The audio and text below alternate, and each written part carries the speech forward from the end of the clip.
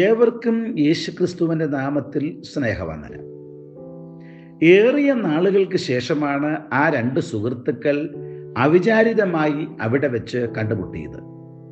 പിന്നിട്ട നാളുകളിലെ വർത്തമാനങ്ങൾ പങ്കുവച്ച് അവരുടെ ബാല്യകാല സന്തോഷങ്ങൾ പറഞ്ഞും ചിരിച്ചും മുന്നേറുന്നതിനിടയിൽ ഒരാൾ മറ്റൊരാളോട് ചോദിച്ചു, നിന്റെ ഭാര്യ എങ്ങനെയുണ്ട്? കേട്ട ഉടനെ അയാൾ മറുപടി പറഞ്ഞു, സത്യത്തിൽ അവൾ ഒരു മാലാഖയാണ്. ഇത് കേട്ട ഇതരൻ പറഞ്ഞത്, എൻ്റെ ഭാര്യ ഇപ്പോഴും ജീവിച്ചിരിക്കുന്നു എന്നാണ്. ജീവിച്ചിരിക്കുമ്പോൾ ആർക്കും മാലാഖയാകുവാൻ പറ്റുകയില്ല.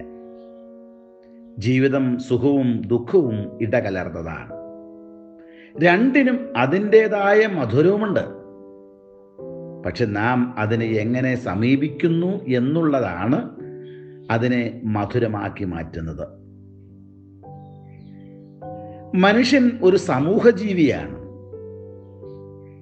സമൂഹത്തിൽ നിന്ന് ഒറ്റതിരിഞ്ഞ് ഏകാന്തമായ ഒരു ജീവിതം ദൈവം ആരെക്കുറിച്ചും ആഗ്രഹിക്കുന്നില്ല. മാതാപിതാക്കളും ഭാര്യ ഭർത്താക്കന്മാരും മക്കളും യജമാനന്മാരും ദാസന്മാരും എന്നു വേണ്ട സമൂഹത്തിന് നിലനിൽപ്പിന് അനേക ഘടകങ്ങൾ ആവശ്യമാണ്. എല്ലാവരുമായിട്ടുള്ള ബന്ധങ്ങൾ എങ്ങനെ സൂക്ഷിക്കണം എന്ന് എഫേസ്യ ലേഖനത്തിൽ അപ്പോസ്തലനായ പൗലോസ് നമ്മെ പഠിപ്പിക്കുന്നുമുണ്ട്. കുടുംബജീവിതം ഡിസൈൻ ചെയ്തത് ദൈവമാണ്. സ്ത്രീയും പുരുഷനും ഉൾക്കൊള്ളുന്ന ഒരു കുടുംബമാണ് മനുഷ്യനെ കുറിച്ച് ദൈവം ആഗ്രഹിക്കുന്നത്. ആ ദൈവീക പദ്ധതിയെ തകർക്കുവാൻ വേണ്ടി എല്ലാ കാലങ്ങളിലും ഇരുട്ടിൻ്റെ ശക്തികൾ പരിശ്രമിക്കുന്നുണ്ട്. കുടുംബത്തെക്കുറിച്ചുള്ള ദൈവീക പദ്ധതിയിൽ നിന്നും അകലുന്നത് അപകടത്തിന് കാരണമായി മാറും. കാഴ്ചയ്ക്കും മനോഹരവും ഒരു നേരത്തെ ശാപ്പാടിനും ഐസ്ക്രീം വളരെ നല്ലതാണ്. എന്നാൽ വെയിലടിക്കുമ്പോൾ അത് അലിഞ്ഞു പോകും.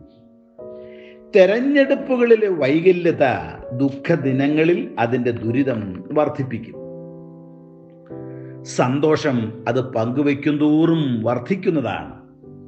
ദുഃഖമാകട്ടെ പരസ്പരം പങ്കുവയ്ക്കുമ്പോൾ അലിഞ്ഞില്ലാതെയുമാകുന്നു. പിതാവായ ദൈവത്തിൻ്റെ സാന്നിധ്യവും പുത്രനായ യേശുക്രിസ്തുവിൻ്റെ കൃപയും പരിശുദ്ധാത്മാവിൻ്റെ സഹവാസവും നമ്മോടുകൂടെ ഉണ്ടെങ്കിൽ നമ്മുടെ ജീവിതത്തിൽ നേരിടേണ്ടി വരുന്ന ഏതു പ്രതികൂല സാഹചര്യങ്ങളെയും പരസ്പര ബഹുമാനത്തോടും ധാരണയോടും കൂടെ അതിജീവിക്കുവാൻ നമുക്കേറെ ബുദ്ധിമുട്ട് ഉണ്ടാവുകയില്ല.